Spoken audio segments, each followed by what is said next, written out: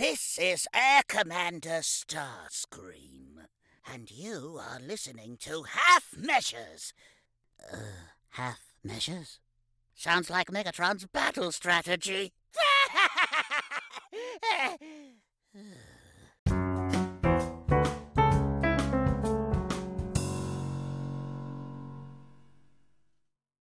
This episode of Half Measures is brought to you by Mission Log, a Roddenberry Star Trek podcast.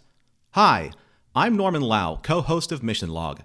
While Daniel and Paul are doing a bang-up job covering the wide world of pop culture, we're talking Star Trek, one episode at a time over at Mission Log, looking for morals, meanings, and messages. In fact, there are a whole lot of other shows at podcasts.roddenberry.com for you to choose from. Science, feminism, even daily news. Boldly go and find us, when you're done here, of course. Again, that address is podcasts.roddenberry.com, and we will be delighted to have you trek us out.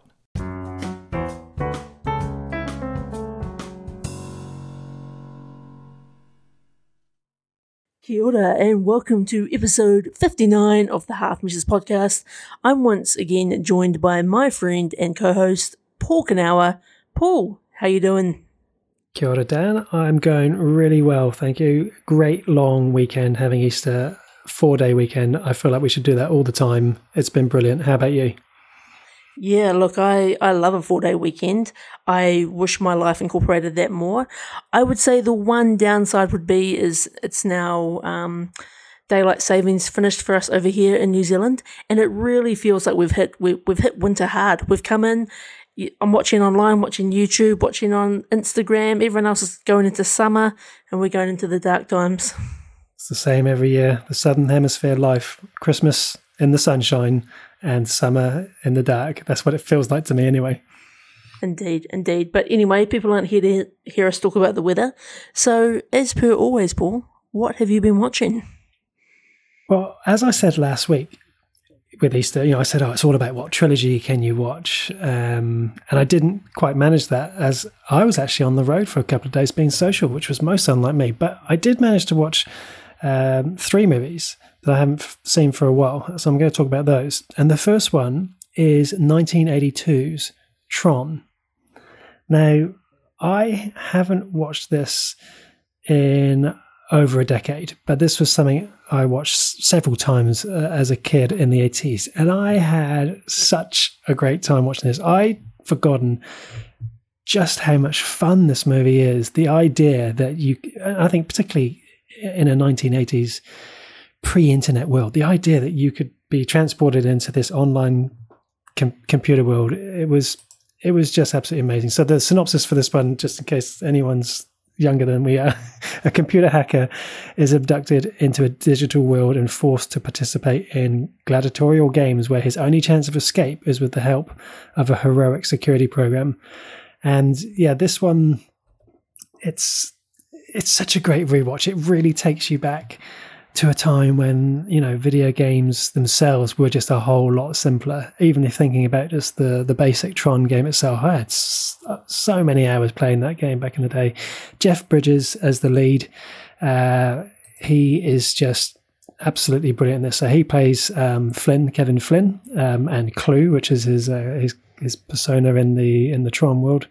Absolutely superb, and you can see even at that relatively young age, you can see the makings of the actor that he grew into. Bruce Boxleitner, who plays the dual role of Alan and Tron, possibly his greatest role ever, I think, other than Babylon 5. I feel like he was absolutely brilliant in this, and I feel like this is a movie that really hammers home the message that if you have a good story, an interesting hook, it doesn't really matter how good the special effects are, it will still work. Because, to be honest, it hasn't aged the best, but I still think it really works. I don't understand how IMDb's got a, 6.8. That feels really, I really struggle to understand that. I feel like this was, in my mind, it was like an 80s classic. It was one of those ones that really was poignant for the 80s. Is this one you enjoyed much, back in the day, or It's been a very, very long time since I've watched Tron, but obviously definitely a classic movie growing up, and it was so ahead of its time when I sort of think about it, watching it as a young Daniel Whiting. And I'll tell you, Paul, this is almost like one of those confessions. I've never actually watched the new Tron, the new Disney version that came out 10 years ago or something, but it's always kind of been on my list of one that I probably should go back and check out as well. Yeah, for sure. 2010's Legacy.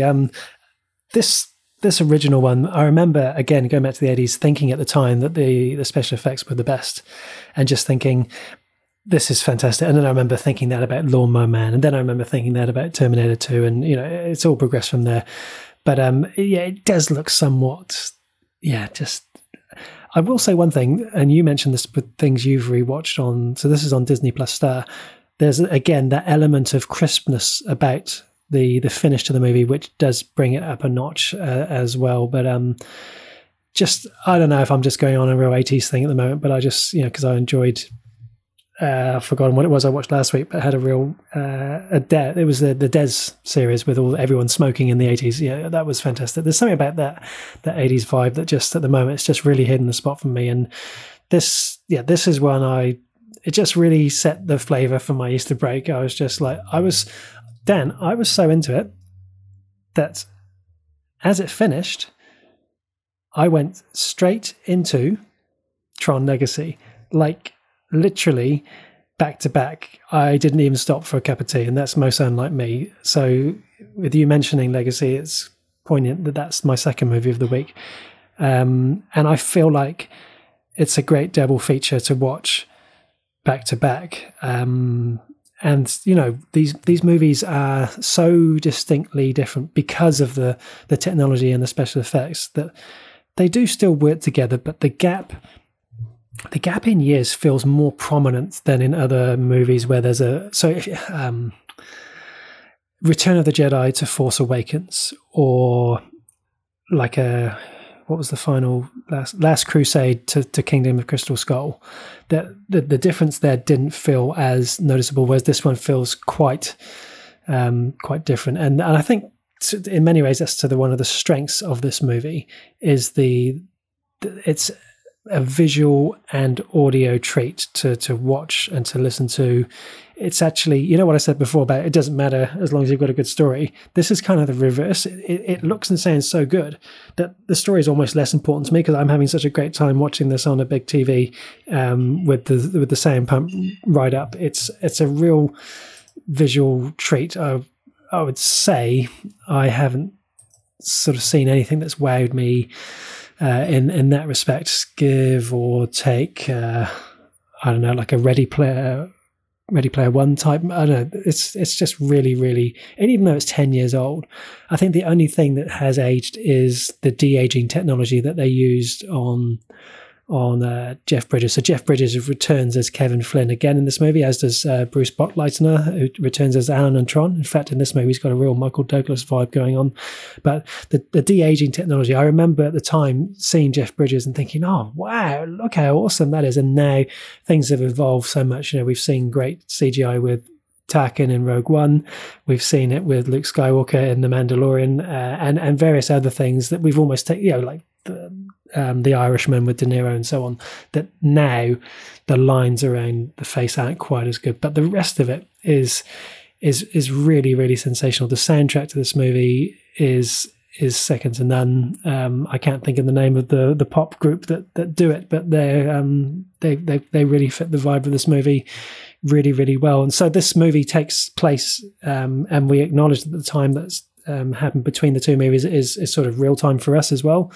And his Kevin Flynn's son ends up going inside the digital world that his father has designed to go in there to try and rescue his father. And this one I think is definitely weaker in terms of story, but it's just a really enjoyable watch back to back with the other. I feel like despite that difference in time, it's It's really worth it. And so if as you say, Dan, you haven't watched this before, I feel watching them back to back, if you have the time, would be my recommendation. I think what I really need from you, Paul, because I can't understand these IMDb numbers, is give me a Guns Akimbo scale for each movie. It makes sense that a rating out of 10 makes no sense to you, but a Guns rating out of 4 will. So relative to what I've said around special effects, I am giving Tron, the original, 3 Guns Akimbo, and I'm giving Tron Legacy 2.5 Guns Akimbo. Just slightly lacking for me, and I can't put my finger on it beyond the fact that the story isn't quite there. And if I'm really harsh, and I don't like to say this often on the podcast, as you know, I felt that the lead actor who plays Flynn's son, Garrett Hedlund, who plays his son, wasn't quite there for me in terms of caliber, which is a horrible thing to say about someone. But looking back at his movies that he's done since that movie, he hasn't really starred in anything that massive either. So, yeah. Wow. All right then. It's always appealed to me, Tron, because like the Tron Legacy, because the poster always looks good. There's always some great looking vinyl records for Tron as well. I love the motorbikes and the neon lights and all of that stuff's pretty cool. So, as I say, it's been on my watch list for a long time. But yeah, I think maybe at some point I might have to do the original and the new movie back to back, because I'm not sure. I have heard they might be working on a new movie as well, or it's kind of been scoped out. Yeah, they did a TV show, the next day, Tron the Next Day, and I think there was an animated show. The TV show was animated, sorry. But yeah, I would love to see a third one. I'm not sure how they would tie it into this one. Maybe they go a reboot. I would like to see a reboot of the first Tron movie. I think that's where I would go myself and start again. And I'm, as you know from other podcasts, I don't like to see a reboot unless I think that they've done everything they can with the existing universe. So yeah, Daft Punk, that was the name of the pop group that did the music for Tron Legacy. R.I.P. Daft Punk, no longer together. Indeed, yes, that's right. I knew they were in the news recently. My third movie for Easter, again, a rewatch, and I've just mentioned it previously, is Star Wars Rogue One. And I was just having a great time. I was just vibing it. I was just like, what's next? And this movie, I just feel like I haven't watched this one in a while. I love the fact that you can watch Rogue One by itself. I know you can do that with any movie, but Rogue One feels a real set piece as a singular movie by itself. And I really enjoy that. That's kind of like with Solo. It's that sort of like, it's just a little different to what we've got with the Skywalker saga movies. And I guess as time goes on, we may find that this is more and more the way the Star Wars movies will go. But for the time being, this is one of only 2 movies that we have that's a little different. And there's so many fascinating characters. Most of them we haven't met before. And of course, even from the very first watch, we're not going to see them again. Anyone who hasn't seen this movie, this is how the Death Star plans got stolen. This is what leads into that very first Star Wars movie. And it literally, as I think I mentioned last week, it literally finishes as A New Hope starts. And I find that really, really rewarding. I think the Rogue One squad themselves, they're so strong. It's no wonder that we're now looking at having a Cassian Andor based TV series. I found him a really, really fascinating character. Galen Erso, who plays by Mads Mikkelsen, he is fantastic in this. And that's probably my one complaint on this rewatch, is I suddenly thought, do you know what? We didn't actually get to see that much of him. And he's such a great actor. And we love him in Hannibal, and he's great in Casino Royale and many other things. But would have been a bit more. And that's, I guess, the bittersweetness, isn't it, of Rogue One? We get them for a very short period of time, and then they're gone. But it was a great rewatch, and just it defined my Easter. It's funny that you say Rogue One, because I didn't watch it, but I had a real strong sort of like, do I feel like watching Rogue One? Do I feel like watching Solo? Should I watch the entire Star Wars series? And I was kind of in that camp of, am I going to go right down the wormhole, or do I just want a taster? And Rogue One was on my mind all weekend. And so it's funny that you bring it up because it's a great standalone movie to watch, isn't it? It is. I love that we're sort of thinking the same things somehow through the Force there. There's so many other little bits that I'd forgotten because I haven't watched this for a few years, and it's great to go back. I think because this is essentially a war movie, and that's what makes it great, because we love Star Wars movies, we love war movies. There's scenes in this that are reminiscent of Saving Private Ryan or Band of Brothers. There's scenes where we have the camera appears to be mounted on the wings of the X-Wings as they're coming into action. We've got those great the original footage of and the audio of the original Gold Leader and Red Leader who joined the Battle of Scarif.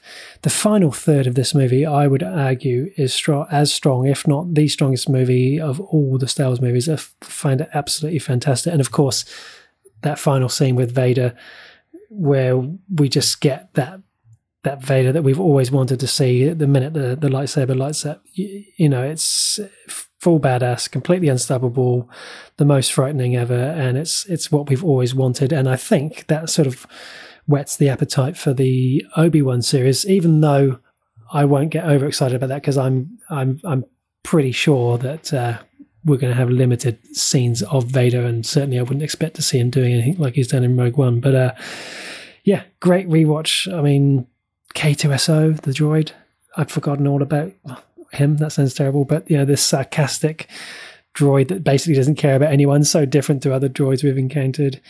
CGI attack, and I mentioned before, that works for me. It doesn't for everyone. I love it.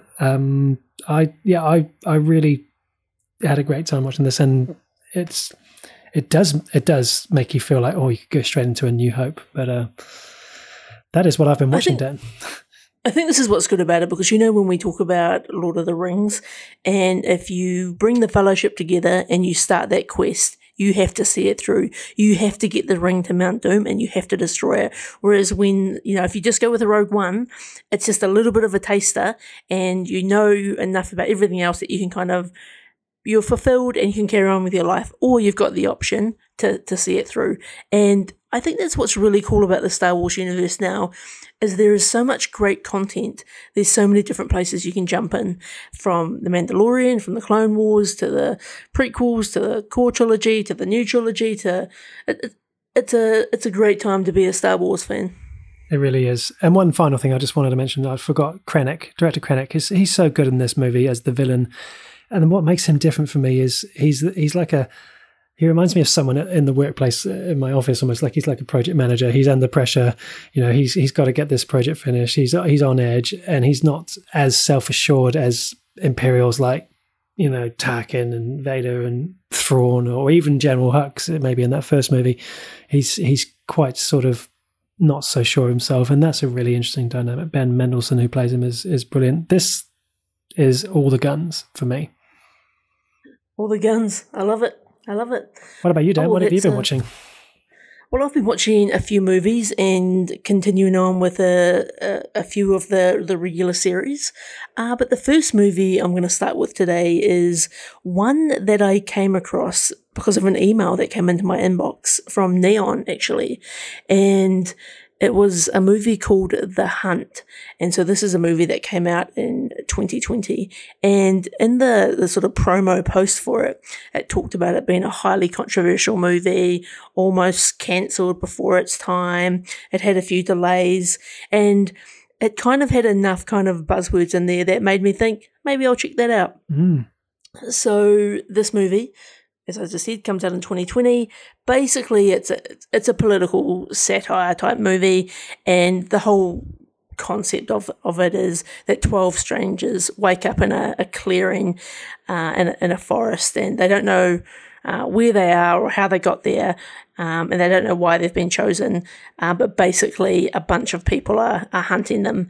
And so it's kind of got that, I feel like I've kind of seen this concept before. It's got a little bit of a Hunger Games type vibe, but the difference being that all of these people don't know why they're there. There's no volunteering or being a tribute. And this movie is, look, it's not the greatest movie you're ever going to see. It's not the worst movie you're ever going to see, but it's kind of a fun time.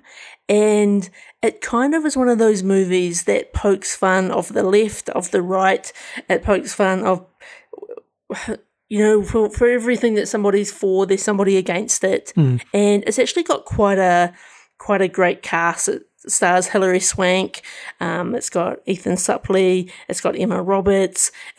And what this movie does a really great job of is actually it tricks you into who you think are the main characters constantly throughout this movie, and it's sort of ever changing. And I don't think this movie's anywhere near as controversial as potentially, and I actually think this is marketing talk that they've tried to sort of make it out to be, but it's enough of a fun time that you'll probably have a laugh. The story's okay, and you know what? If you've got nothing else to watch, I'd give it a whirl. Sounds really interesting, actually. And when you described the plot to me about these strangers all waking up, they don't know how they got there, whatever, it kind of made me start thinking about the show that is still on my watch list that I haven't started, that you watched last year, The Wilds, about the people on the plane. And that always makes me think of Lost. And then as I looked at it, I saw Damon Lindelof's name associated with this as one of the writers, and so that all fits into place quite nicely for me, because that seems like exactly the sort of thing he'd be involved in. And as we talked about a few weeks ago, Lindelof always delivers in that kind of genre. So I've added it to list as I've been listening to you talk about it. It sounds fascinating.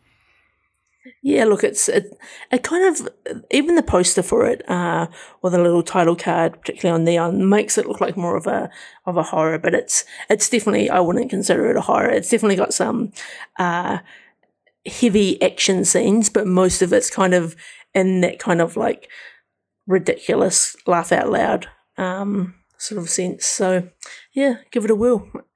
Awesome. The other movie that I've watched, and I've been wanting to watch this movie for quite a long time, and I finally gave it a whirl, is Sonic the Hedgehog. So the stars are Ben Schwartz and James Marsden and Jim Carrey. And I don't know about you, Paul, but I grew up as a big Sonic the Hedgehog fan, and this movie was a pure joy. And it's sort of one of those movies that has had quite a bit of controversy sort of attached to it, because if you remember the first time they kind of released footage, they hadn't quite got the look of Sonic the Hedgehog right. Then there was such an uproar from the internet. They actually put a whole bunch of money back into the film to do it properly. This movie is so much fun. It's hilarious. We talked about the other day the Addams Family and another movie that you might have watched yesterday, where there's a lot of jokes in there for the adult viewer, and there's definitely something in there for the kids. And I just had a ball, and I want Sonic 2. And I thought Jim Carrey was fantastic. It was just, I had such a great time. I don't know why I haven't watched this yet, and I've added it to the list straight away. It's already appealing to me as a long weekend movie, maybe with the family type thing, and what you've just said before about, jokes for the adults in there. One of the things I love about, and again, I haven't seen this movie, but one of the things I love is how they released that trailer. It got a lot of criticism. It was very direct criticism, very specific criticism, and so they acted on it. And I feel like that's really great, because there's when we talk about the amount of haters that are out there, but sometimes when something's, and I can't remember what Sonic looked like in that original trailer, but looking at the picture of the poster now and a couple of the photos, it looks pretty much how I might imagine it would look in a movie. So I feel like they've, from my perspective, done a decent job. And Jim Carrey, always a good time. I can still hear the noise of the rings being collected as you go along. I mean, please tell me that noise is completely in this movie. I think this is the magic of these films is, I think on paper, if you say to me, a Sonic the Hedgehog live action movie, in my brain I can't quite process how there's enough of a story there that's going to translate into a movie, and will it actually work, and is that stuff sort of better left in your mind? But this 100% works. It 100% brings back the nostalgia factor. It made me want to go and play Sonic the Hedgehog. It's just so much fun, and I think the way that they introduced Sonic into a human world was really cool as well. Jim Carrey can be one of those actors which is can often be quite intense, but I think he's the perfect person to play Dr. Robotnik, which is, it's a great one you can watch with the kids and you'll have a great time as well. Awesome. I love it when they get it right, because I always think of things that are, you enjoy as a kid, and then you go and see a live action version, it doesn't quite hit the mark. And the one that always springs to mind for me is the Thunderbirds live action movie that they made 2004. And just looking at it now, it's scoring a 4.3 and a 36. They really didn't get it right there. And so hearing you say that is really great, because I didn't play as much Sonic as a lot of people, but I played enough to really enjoy it, and it's on the list then. I love it. I love it when you add things to the list. Then I've also started a new TV show on Amazon Prime, actually, and it's by Robert Kirkman, creator of The Walking Dead. And so this TV show is based on another one of his comic book series called Invincible. And this is an animated TV show. There is 4 episodes out, I believe, and I've watched the first 2. And the main thing that really appealed to me is obviously the Robert Kirkman factor. I haven't read any of this comic, so it's all new content to me. I loved it. I'm, considering I'm only 2 episodes in, and I've still got 2 more to watch, and I think we're getting 8 in the first season. Mm-hmm. It's absolutely incredible, and it's got a fantastic cast as well. Obviously, a lot of people from the Walking Dead universe. We've got Stephen Yeun. We've got, as I say that, I'm now looking at Carrie the list Payton. and can't see the other. Yeah, correct. It's also got a whole bunch of other stars like Walter Goggins, Sandra Oh, J.K. Simmons. It's star-studded, and it reminds me a lot of. Do you remember the X-Men cartoon series? For some reason, it reminds me of that. That's the first thing I thought of when I looked at when I brought it up. There's a picture there, and it looks very much like that 90s X-Men TV series. Definitely. So it's got that sort of vibe. Now, this is definitely not a children's cartoon show, though. This is Robert Kirkman, sort of quite dark, quite violent for for an animated TV show. But I've got to say, in the first 2 episodes, there's been a whole heap of plot twists. It's really kind of thrown me off my game of what I thought was going to happen, and I've just had a great time. So if you are, I think, a Robert Kirkman fan, B, a comic book fan, and this isn't something that's on your radar, I would encourage you to go out and get amongst it.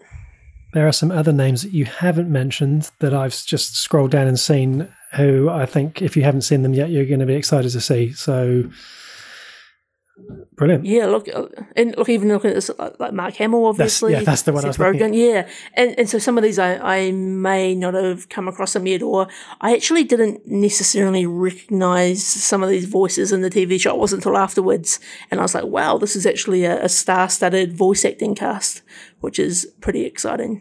It's always a tribute if you can't recognise the voice sometimes, and then afterwards you're like, oh, wow, that was Mark Hamill. Brilliant. Yeah, definitely. What else? And then the final thing I've watched, obviously, the latest episode of Falcon and the Winter Soldier. And so we've got episode 3 now. So we're basically halfway through this little series. And again, the show just keeps getting better and better. I want you to be in this universe, Paul. The quality of these episodes is so good. There's so many twists and turns and throwbacks to wider stuff going into the Marvel universe. It just makes me want to kind of nerd out and talk about some of these superhero characters and how they're connecting up the universe. And just what a wonderful job that Marvel does about bringing this all together.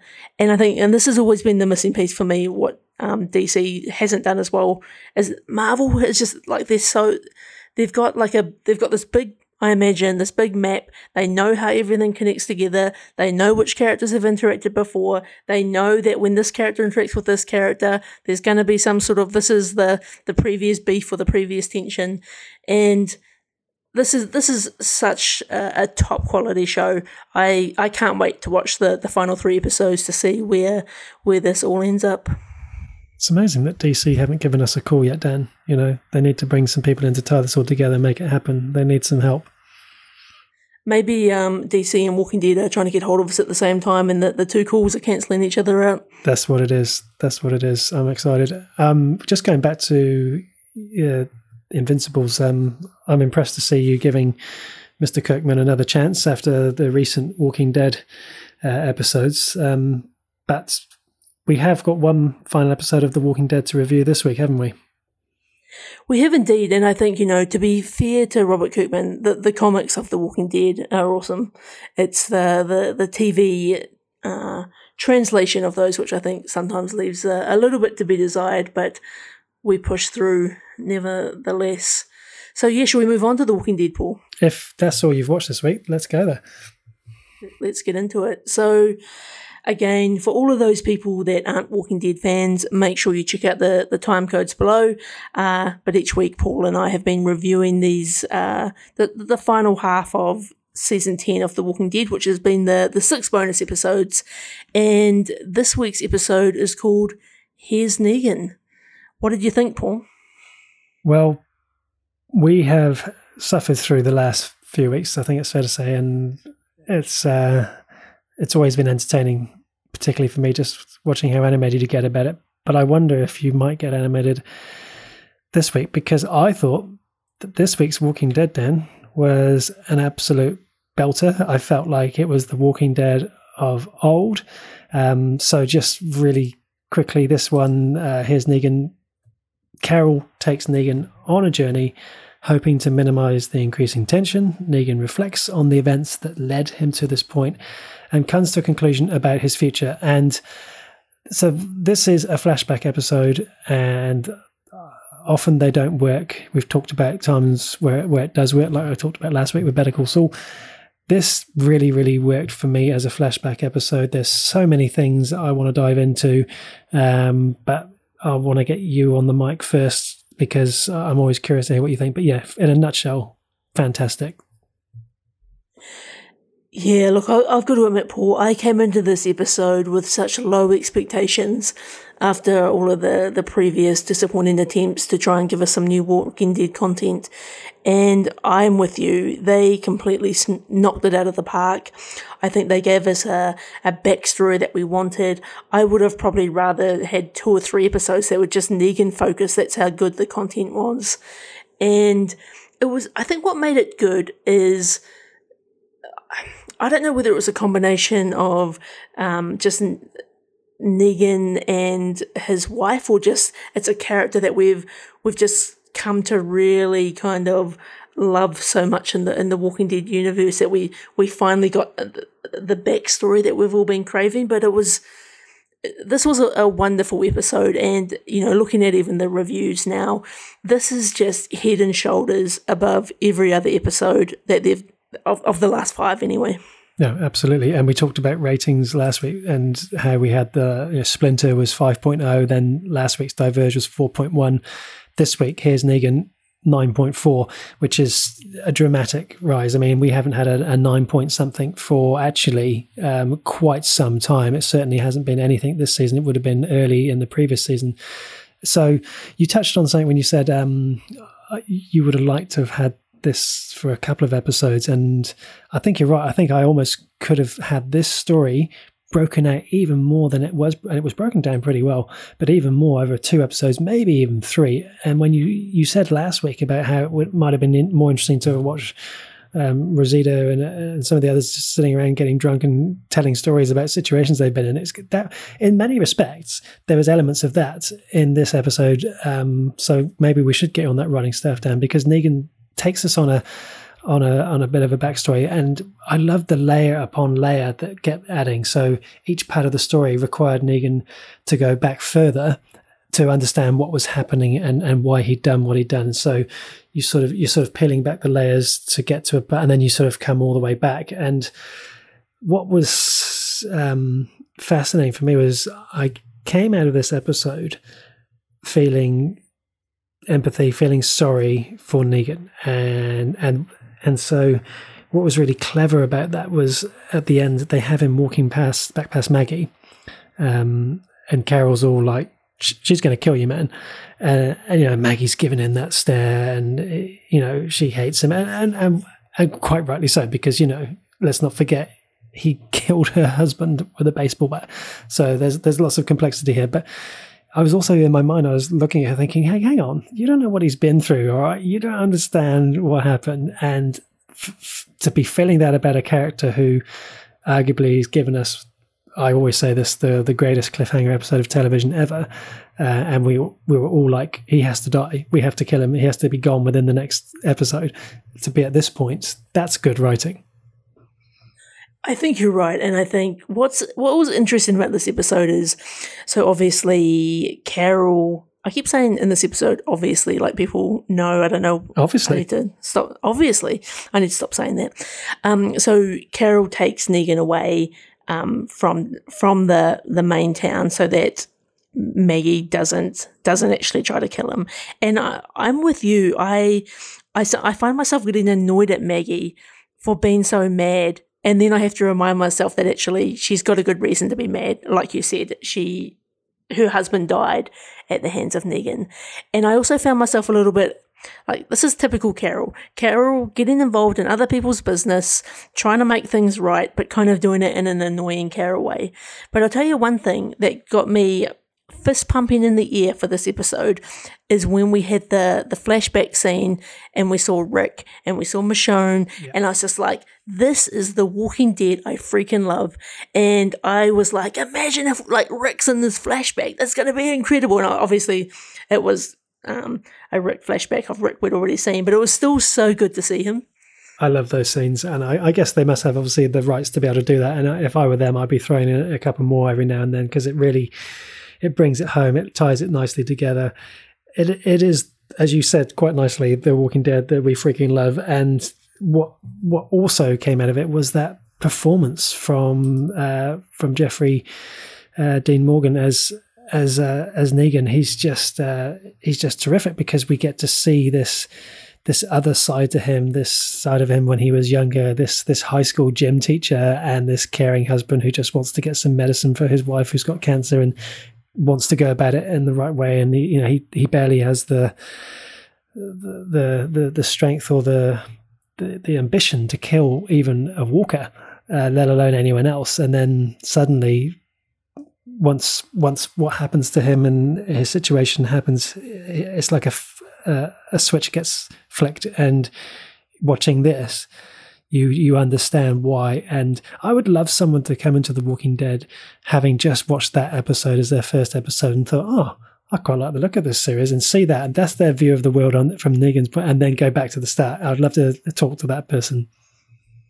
I think what you said before, that the amount of character depth and the layers that they explored in this one episode is absolutely incredible, because I think, there's that scene where Negan's playing Xbox and he's talking smack to somebody online. That's right. There's, Negan who has been cheating on his wife. Then there's Negan who's too scared to kill a walker because he's so in love with his wife. Then we get the Negan, like how he got his leather jacket, and then how the bat came about. And then, as you say, we see when the switch is really flicked in Negan, and he goes peak Negan, the Negan that we know from season, I guess, 6 and 7. And seeing that evolution and the journey of that character in one episode that's award-winning stuff. It really both is. For the writers, the acting, the supporting cast. It came together as such a beautiful package. And I just don't understand, Paul, how you can have an episode that's at a 9.4 and reminds us of peak Walking Dead, and then on the other hand, you can have the garbage we've had for the other largely 5 episodes. I think this is going to be a little bit profound from me, perhaps, but I think I've cracked it. I think it's because they're trying to do too much. And I've been thinking about the TV shows that I'm really enjoying and I'm really sort of appreciating. And sometimes those TV shows leave me wanting more.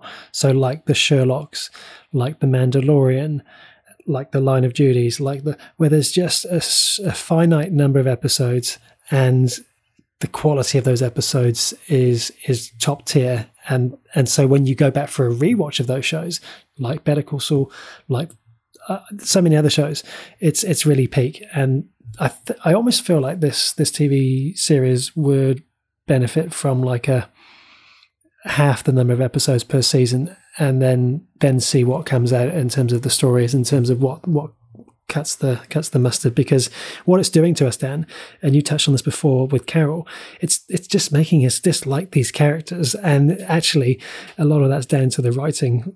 That's very worrying as well when you think we've got this new series coming with just Daryl and Carol. We already just are starting to really dislike one of the characters. That's really worrying. But yeah, that's how I think I've cracked it.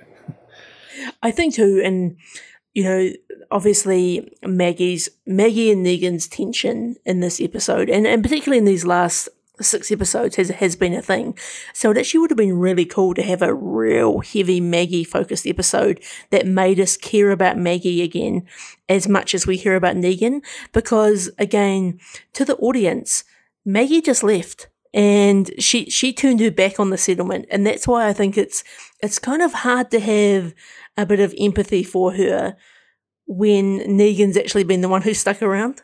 So yeah, there's some weird psychology stuff in there. Yeah, that's a really interesting dynamic when you put it like that. And of course, what makes it even more interesting is when we lift the lid and it's real world things around, the actress Lauren Cohen wanted to go away and do that other TV show, which ultimately was a fizzer, and now she's looking for work again, so wants to come back. It's kind of, when you take away those elements and just look at it from the character point of view, you're absolutely right. I'm really pleased they finished on this note. I feel like it's left me now excited for it to come back, which is an incredible position after what we were saying on this podcast just 7 days ago. Yeah, look, I say this all the time. Even for every terrible episode, I'm still going to be back watching it. So, and I'm sure there's going to be some fizzes in the 20 plus episodes that they're going to finish out the final season with. Those aren't going to be 20 classics. So, stay tuned, Half Measures listeners. I'm here for you through all of them, thick and thin. Great stuff. And next week we'll be picking up our Walking Dead watch as we have the returning Fear the Walking Dead. So can't wait for that. Yeah, there's some exciting stuff going on in that universe, so that should be a really good watch. So, Paul, it must be time to talk about the movie of the week. So each week, Paul and I take turns choosing movies, and we review those movies. If you would like to watch along so that you have seen the movie before we start talking about it, then you should probably come and join our Discord channel. You'll find the link and details to that in the show notes below. But Paul, what was the movie that you picked this week?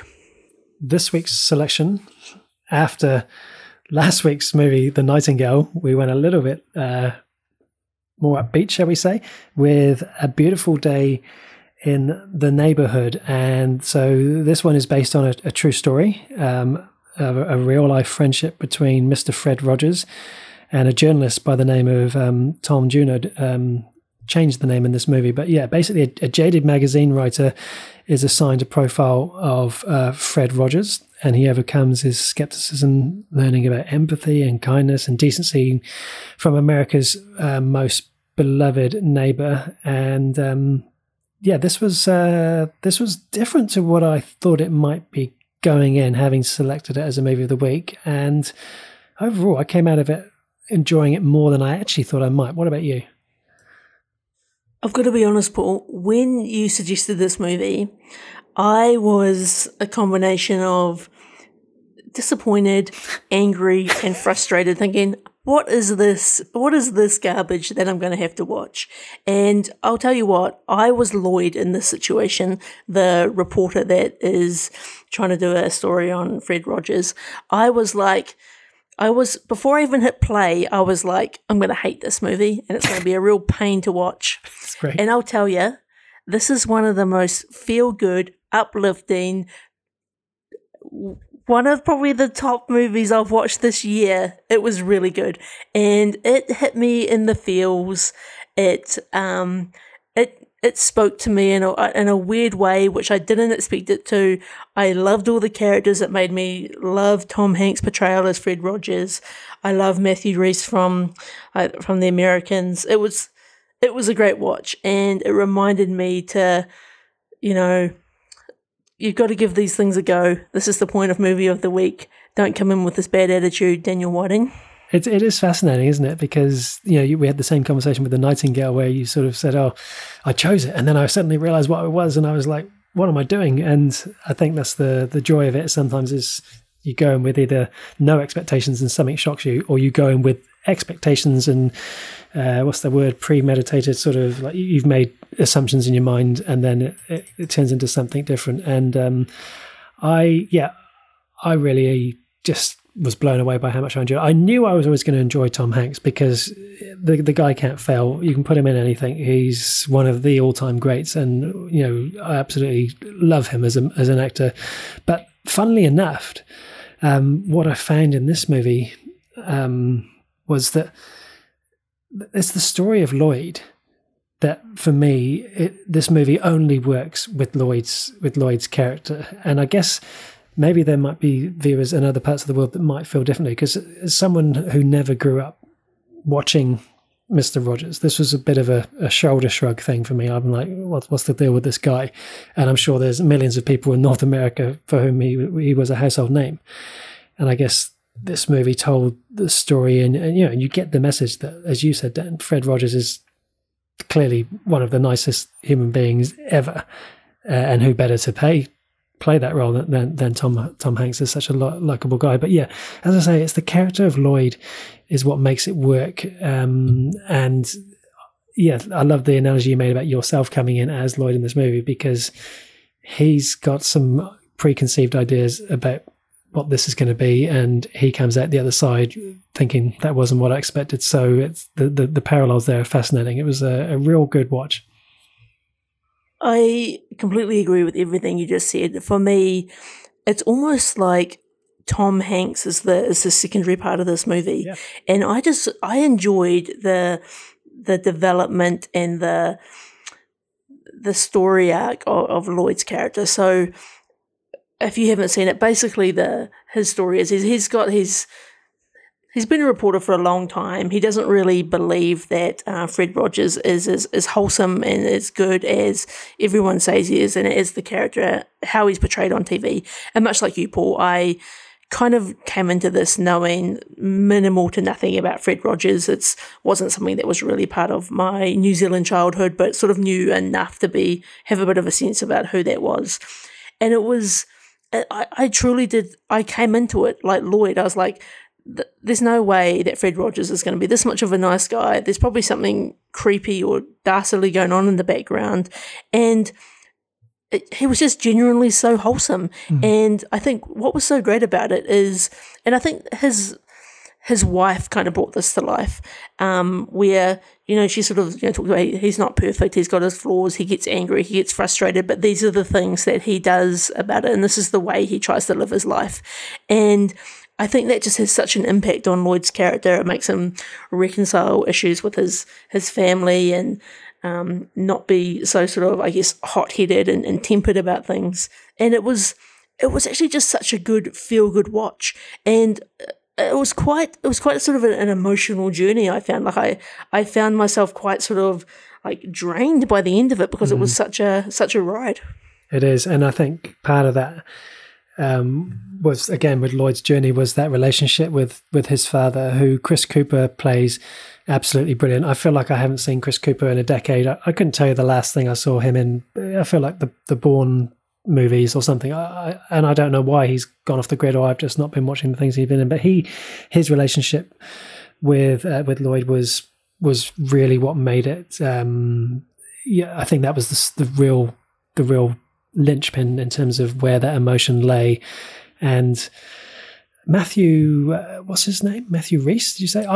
I haven't seen him. I was just thinking, what have I think he shows up in The Post with Tom Hanks and Meryl Streep, but I never watched The Americans, and I'm just going through. I haven't really seen him before. He's really good. He's really, really convincing, and I would definitely watch him again. Is The Americans on your list? Is it a show that you've given a go, or? I feel like I gave it a go, and I feel like for some reason it didn't quite hit the mark. But he's in Archer. Top 10. Okay, is it top 10? Okay, that's wow, Dan, you come out with these top 10. That's a massive statement to make on the podcast. That's on the record now, by the way. I'm pretty sure it was one of my, maybe back in 2019 when we had the final season. That's right. No, good call. It was. Look, I just want to go back to the start of the movie because when you said you went into it thinking, I'm going to hate this, what's he thinking? I'm angry, all those things that were hilarious. Within the first 3 minutes, I actually started to think, oh no, there has to be more than this, please. Because, this is all too nice. He's coming out and he's singing and he's sitting down and I'm like, there has to be more than this. And within 2 minutes more, I realized there obviously was. But yeah, there was a moment in the first 3 minutes where it's, I don't know what the rule is with people in terms of how long they give something before they're like, nah, it's not for me. I can't do it. I can't cope. I don't know what the rule is, but give this one more than 3 minutes. That's all I will say. Yeah, I think that's a good call because I think this movie does start off very Fred Rogers heavy and it almost feels too childish and it sort of made me think, what is this movie going to be about and how are they going to make this work? But it very quickly does that.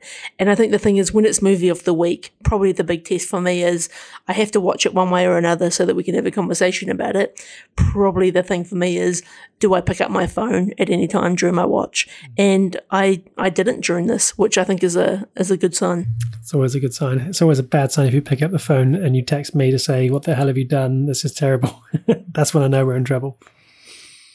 So, Paul, the big question, what does it get on the Guns Akimbo scale? It feels inappropriate to give Mr. Rogers any guns whatsoever. This doesn't fit him at all. But I, despite me giving all that positivity, I'm going to give it 2.5 guns out of the 4.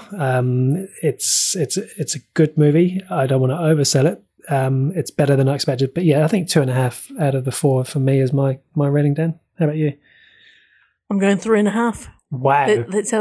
Yeah, look, it's a movie I'm probably never going to watch again, but I enjoyed it. I think if you haven't seen it, give it a go. There's something in it for you. I guarantee it. Brilliant. Well, there you go. You never know what you're going to get on the movie of the week choices. A beautiful day in the neighborhood. Dan, back to you. We're going live to the news desk where I believe there's some breaking news. There's so much news happening today. So first of all, it looks like this will be particularly big for some of our American listeners. In California, movie theaters can open at full capacity on June 15th, which that's big. That's big. That's real big. It's going to be great. Hopefully this is going to stop delays. I feel like vaccinations are getting rolled out thick and fast in America, so this is obviously helping with the confidence and be able to open up safely. And I imagine that will have flow-on impacts to wider cinemas all around America. So hopefully, Paul, one thing this might mean is less movie delays. Correct. We might finally get our James Bond movie. We might find there's a number of things we've been waiting on. But I have to admit, this week has been the first time, and I don't want to get overly optimistic, but we had this news. We also had the news here in New Zealand of a travel bubble that's opening up in the next week with Australia. There's just a few things that are starting to happen which feel, stadiums in the United Kingdom are starting to get more fans for football. Things are just slowly starting to come back to the pre-apocalyptic world that we live in. And indeed, especially in New Zealand, it's basically almost right on a year, isn't it? Like it was about anyway, let's not get back into that depressing time. Speaking of movie news, it looks like Godzilla vs. King Kong has been a smash hit at the theatre already. It's already made $48.5 million in its 5-day domestic opening. And I'm intrigued. To be honest, I'm not really a big Godzilla or King Kong fan. I haven't seen the last movie I saw in this sort of genre was the Peter Jackson King Kong movie. And I know that's not even part of this sort of series. But I'm hearing so many people talk about this movie. I feel like I need to see it. But the one thing I'm not sure about is, do I need, and they're all on Netflix, do I need to see the other Skull Island and Godzilla, City of Monsters, something Dark Side before I watch this? But either way, I'm intrigued. I don't think, and I don't know, but I don't think surely you'd have to watch those things, because I feel the same way as you. I've never been that big on the King Kong type things. I've never been that big on Godzilla, give or take the cartoon series from the late 80s, early 90s, where the guys used to press the button and they could summon Godzilla up. Even that was fascinating. I've never really been that big into it, but the idea of these two big characters going up against one another in the same, bringing those two things into the same universe somehow, that feels like it could be a Saturday night popcorn movie. I would probably select that as a movie of the week option if it came up on the radar, I think. We'll look forward to that in probably coming months. What else have I got? So, an unfortunate passing in the news. So, Paul Ritter has just recently passed away. You may know him from Harry Potter. You may know him from Chernobyl. He was in Quantum of Solace. He was on Friday Night Dinner. Only a young 54 passed away due to a brain tumour. So, that is not great at all. Obviously, Paul and I, we're big James Bond fans. We both enjoyed Chernobyl. Friday Night Dinner is a great laugh if you ever come across that show. It has got a very sort of in-betweeners style humour to it. So our best wishes to the family. Yeah, real sad. Such a young age. I mainly remember him, if I'm honest, from Chernobyl, where he played the most arrogant of scientists, and he did such a great job in that role. But yeah, real sad. Indeed. Knives Out. So you may remember that movie, Paul. So Netflix has brought the sequels to that movie for $450 million. And so they'll be coming straight onto Netflix. And it's rumoured that both Rian Johnson and Daniel Craig will be getting approximately $100 million for each one of those as well. So that is going to be a very nice payday.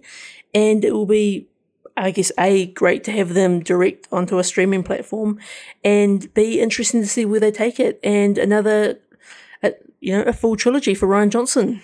His dreams are coming true. There's more trilogies from Rian Johnson to come. That's a thing. It's going to happen. We'll talk about that in a couple of years, I'm sure. Very exciting. Knives Out was a real surprise hit for me. I really enjoyed that. So that's quite exciting. Great news. A couple final things. So Sebastian Stan, who plays the Winter Soldier in the Falcon and the Winter Soldier TV series, has recently done an interview, and he talks about how fans are always trying to activate him in public. And so what this means, Paul, this might be, I know you're still on this catch-up journey.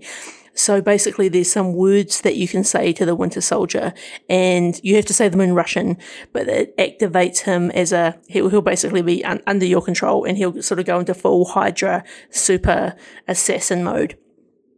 And apparently people say it to him all the time, and I just think that's hilarious.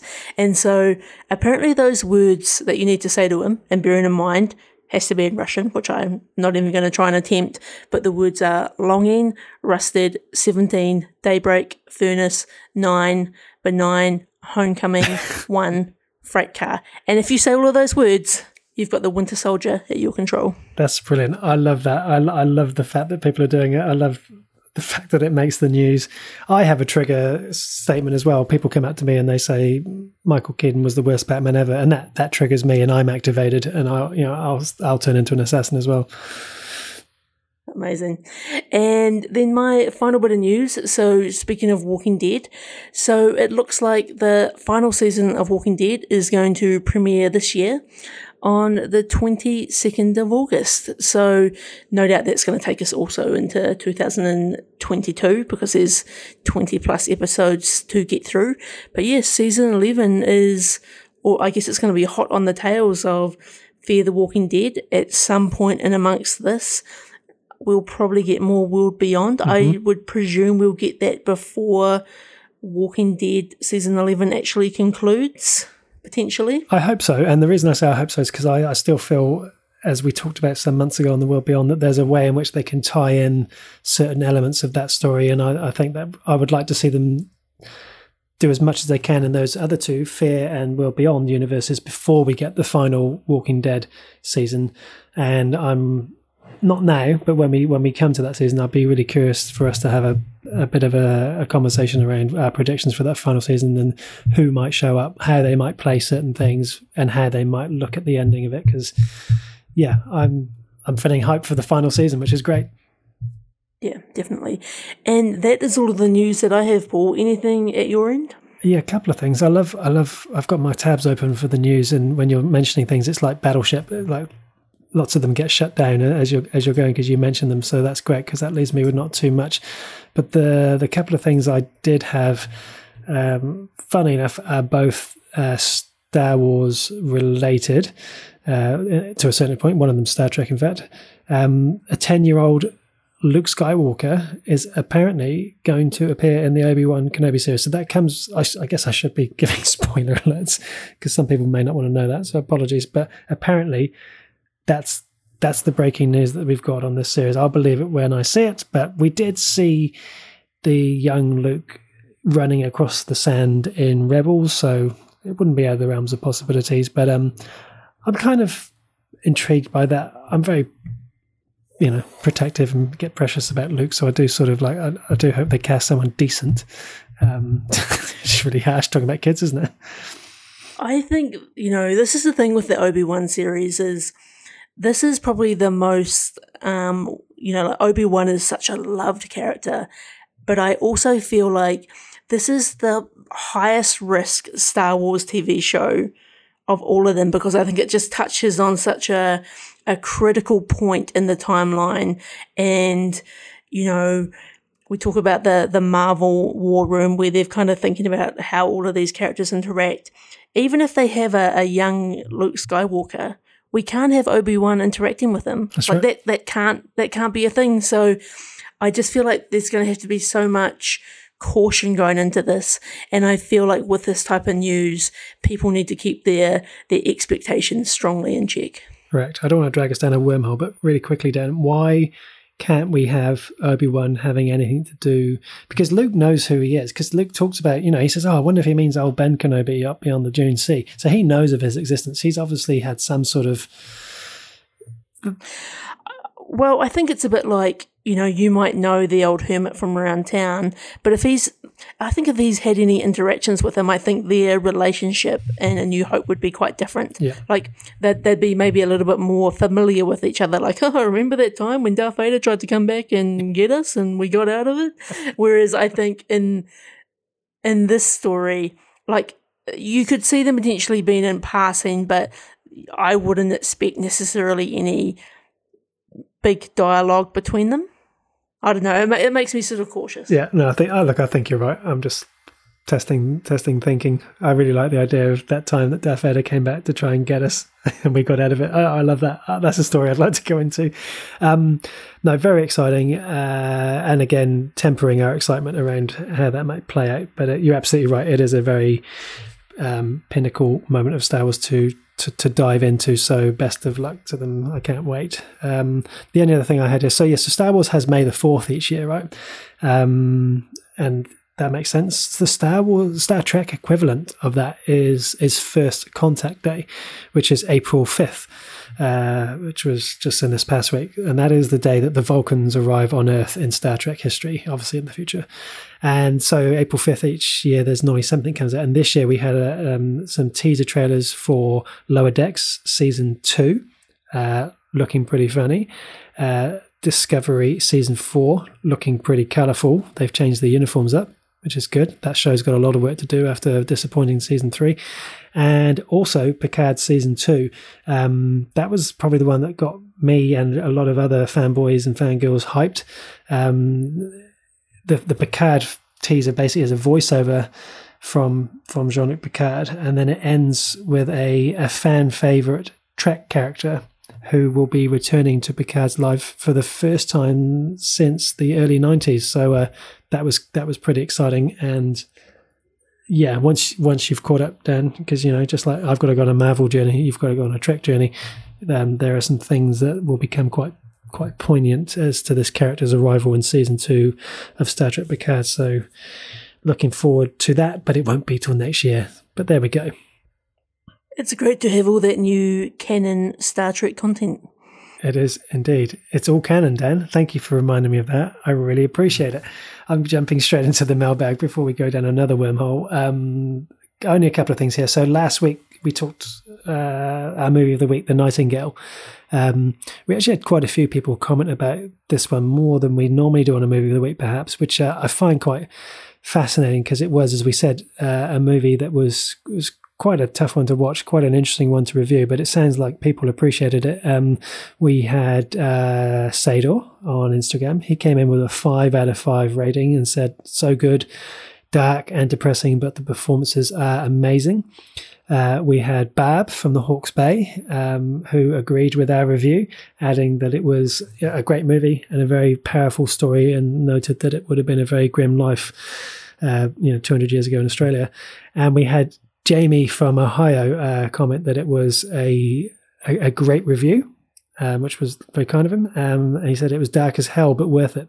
So, so thanks to everyone who got involved there. And talking of getting involved, after a world first 0 responses on the peak performance in the mailbag for the previous week, peak performance for last week, Kurt Russell, normal service was resumed. We had Norman from roddenberry.com went with Big Trouble in Little China. Michael from North Carolina also there with Big Trouble in Little Carolina. Jason from Poirua here in New Zealand, Tango and Cash. Ryan from San Fran went with Tombstone, like yourself. And back in the mailbag, once again, Paddy's back with a 3-2-1.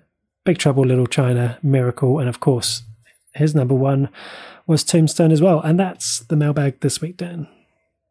Welcome back, Paddy. Great to have you in the mailbag. Now, I don't know whether that was a Freudian slip there before, Paul, when you said Big Trouble in Little Carolina. Did I say? Did I? Wow, what a fool! Can you edit that out? No, that's here to stay, and I think that could be the sequel. So, amazing. I often wonder what I do say sometimes. Goodness me. All right, so let's move on to our peak performances. So much like our movie of the week, we take turns choosing actors and actresses and sometimes producers and directors, and we name their best 3-2-1 movies from our perspective. So this week, the peak performance was actually selected by one of our Patreons, Samara King, and she chose Mark Wahlberg, which, to be honest with you, I'm surprised we haven't done Mark Wahlberg before. So am I. What a guy. He's great.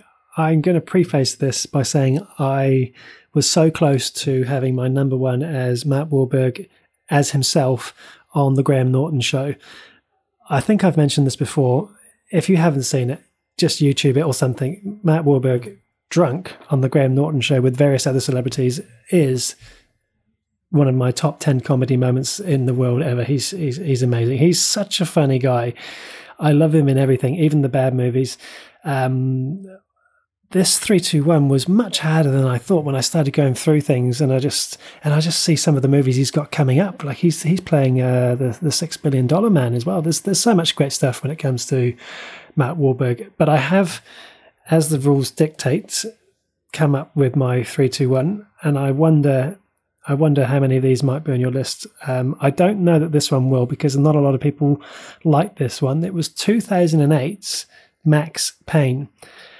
And this movie did not get a lot of love. It's currently scoring at 5.4 with over 100,000 votes on it. So obviously the majority. But this was a reimagining of the video game. And I didn't think it was that bad, but more than that, I felt that Matt Wahlberg did everything that I would want from this character of Max Payne to be like in real life. And this was back in a time when I perhaps played more video games and had a bit more time in my life to do so.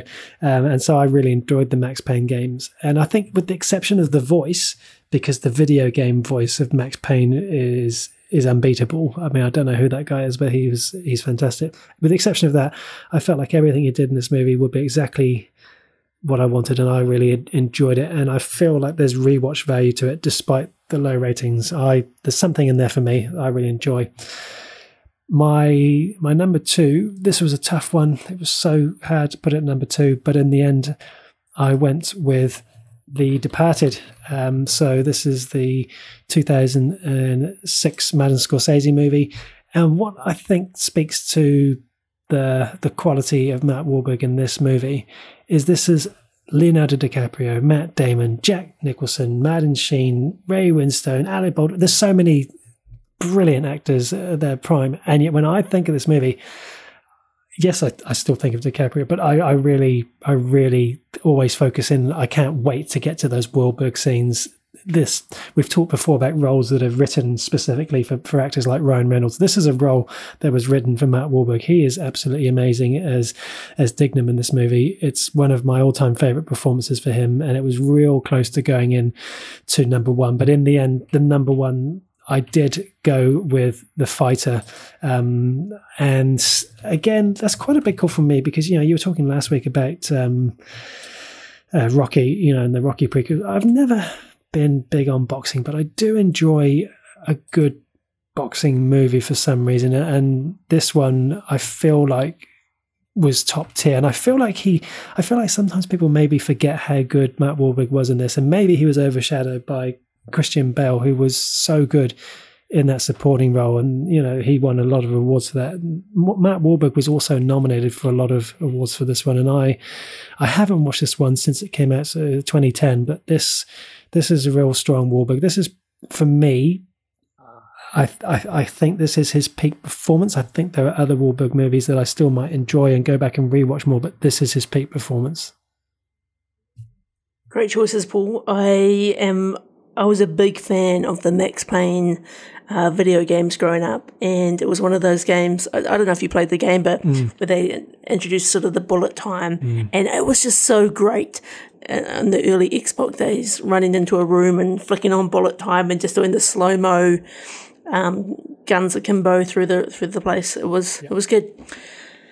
All right, so my three for Mark Wahlberg, I'm like you. Mark Wahlberg has got a great back catalogue, and he's such a fantastic action hero, and I think he really is a modern day action guy, and I think his sense of humour is on point. I love that he can be funny. I love that he can be, sort of a really strong and deep character. I love the Boston accent. Everything about it is awesome.